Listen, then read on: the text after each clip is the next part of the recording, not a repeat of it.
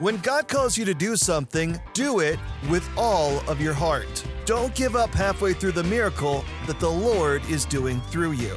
Hi, I'm Josh. Welcome to Honestly Radio. Have you ever wondered, what am I doing this for?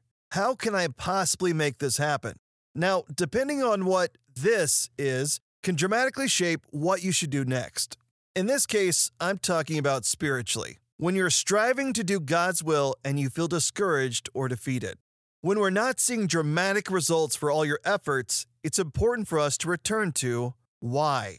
Why am I doing this? It can be so easy to get lost in the how and what of what we're doing that we lose our central purpose.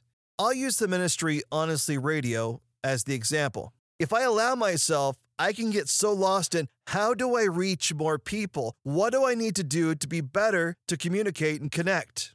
Questions like this are not bad, but they aren't inspirational. They're not fuel in the tank to face another day. The most important question I can ask is why? Why do I record messages for a podcast called Honestly Radio? Answer: God called me to encourage others to follow His divine purpose for their lives and connect people to Jesus. That's why I do what I do. Do you know your why? It's the very thing that will shape the how you do things and what you do. And that's important. It realigns you with the truth and gives you the proper perspective. I am fulfilling the ministry that God hired me to do, and I want to do the very best I can for Him as an act of faith, obedience, and worship. The measurement of success is not found in numbers, it's found by putting my faith into action and trusting God to do what I cannot. And when that's being done with my whole heart, I can have confidence that my boss, God the Father, is proud of me. What God desires is our full obedience. Anything less is disobedience, and He can't bless that. It's the very opposite of who He is. There is a remarkable story in the Bible found in 2 Kings chapter 13. Two men were drawn together in a season of discouragement and defeat for the nation of Israel. This was the result of sin. The kings who had led the nation refused to follow God and instead gave their worship to false idols. The result led to a near annihilation event for the kingdom, with the threat of the nation of Aram threatening to destroy them at any moment. That's when the king, out of time and out of answers, finally turned to the one man of God he knew, Elisha, who was moments away from death. It was this desperation that brings us to verse 14. When Elisha was in his last illness, King Jehoash of Israel visited him and wept over him. My father, I see the chariots and charioteers of Israel," he cried. The army was destroyed. Only a handful remained. Elisha told him, "Get a bow and some arrows." And the king did as he was told. Sometimes when we read the Bible, we gloss over details. Take note that this is an unusual request. This is not normal what Elisha is asking a weeping king to do. A king who is desperate for God's help. But thankfully, he responds with obedience. Elisha told him, "Put your hand on the bow." And Elisha laid his own hands on the king's hands. Then he commanded, "Open that eastern window," and he opened it. Then he said, "Shoot." So he shot an arrow. Why do any of this? Obedience. God wanted the king not to rely on what he perceived to be his royal strength, but instead rely upon the Lord, to finally fully submit to His will. And it was the full obedience that led to this miraculous moment. Elisha proclaimed, "This is the Lord's arrow, an arrow of victory over Aram, for you will completely conquer the enemy." This was incredible news that made no sense through the ability of the king, but was made possible through the blessing of God.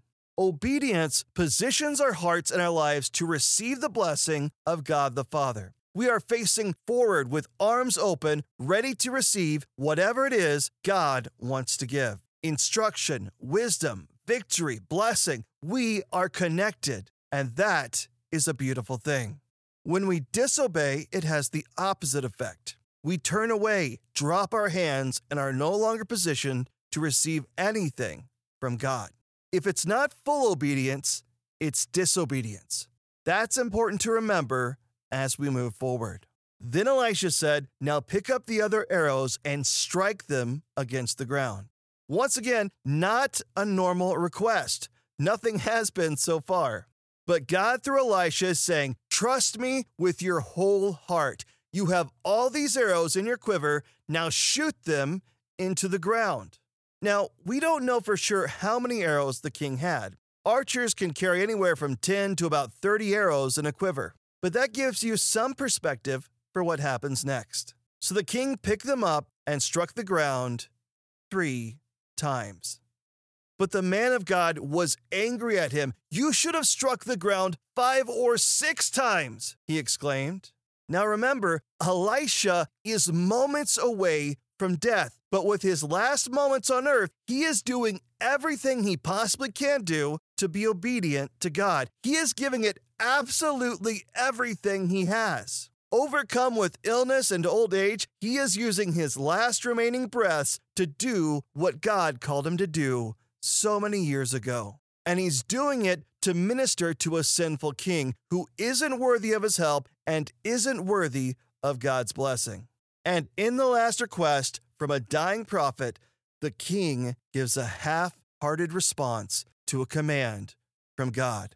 Jehoash had fully obeyed up until the last request. And then, out of a quiver full of arrows, he fires 3 times and calls it quits. Now, it's likely God has not called you to strike arrows into the ground, but I know he has instructed you to do something. And maybe it feels unusual or even uncomfortable for you. And you've done so well with the first few steps. And now you're reaching this final stage and you're struggling to keep going. You're not able to see the full picture, so you're thinking, maybe now I just give up. I don't see the point of doing it anymore. And that's when we revisit the why. Why are we doing this? Because God has called us to do it. He chose us. He loves us. He desires to be a part of our lives. Who determines the outcome? God does.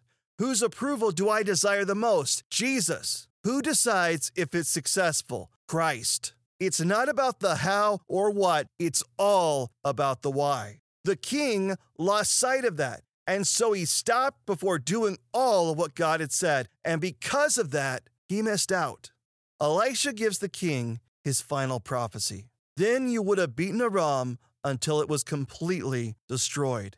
Now you will be victorious only 3 times. So many times we give up right before God does the truly miraculous. We give up our acts of full obedience, lose sight of why we're doing what we do or how we do it, and enter into half obedience, which is ultimately disobedience. God has a message for you today. Hold on a little bit longer. He's not done working. You may not understand it, but understanding is not required. Faith and obedience is. God says, if only you could see what I see, if you could only know what I'm prepared to do in you and through you, hold on. Don't let go. A miraculous work has already begun in your life. Don't leave your quiver full. Shoot all the arrows. Not just with obedience, but with enthusiasm, because you serve a risen king. You serve a king who is worthy of all our lives, all our praise, all our time, and all our attention.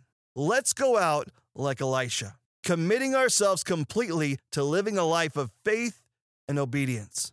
That's what God uses. That's what changes the world. The Bible says, then Elisha died and was buried. What's remarkable is what's recorded next in verse 21. Some men were bearing a body. They dumped it into Elisha's tomb to avoid some nasty raiders. And then this. As soon as the body touched Elisha's bones, the dead man revived and jumped to his feet. So powerful was the presence of God on Elisha that even in his death, the Lord still did the miraculous through him. That's what a lifetime of faith and obedience can do. So my encouragement to you is don't give up. Don't give in. Keep going. The best is yet to come. Remember why you are doing it. Don't give up halfway through the miraculous work that Jesus is doing through you. I want to close the show with this passage from Colossians because I believe it reinforces our why as Christians. It helps us to refocus on Jesus when we're carrying out the what and how of our calling. Chapter 3, verse 23. Work willingly at whatever you do, as though you are working for the Lord rather than for people. Remember that the Lord will give you an inheritance as your reward, and that the master you are serving is Christ. Thank you for joining us on the podcast. I want to recognize a great book by Jonathan Hardy that I discovered called Arrow Striker. I've just started it, but I highly recommend it. It was the inspiration for teaching from 2 Kings today. You can find it on Amazon, and let him know you appreciate his faith and obedience, and let him know that Honestly Radio sent you.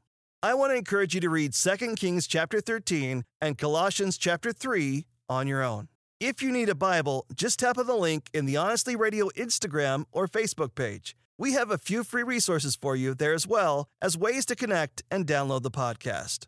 I want to encourage you to connect with God daily, in prayer, in the Bible, and through attendance and service at a local church. Allow Christ to begin building your faith. Thank you for joining us on Honestly Radio. Remember, live honestly, be blessed. We'll see you next time.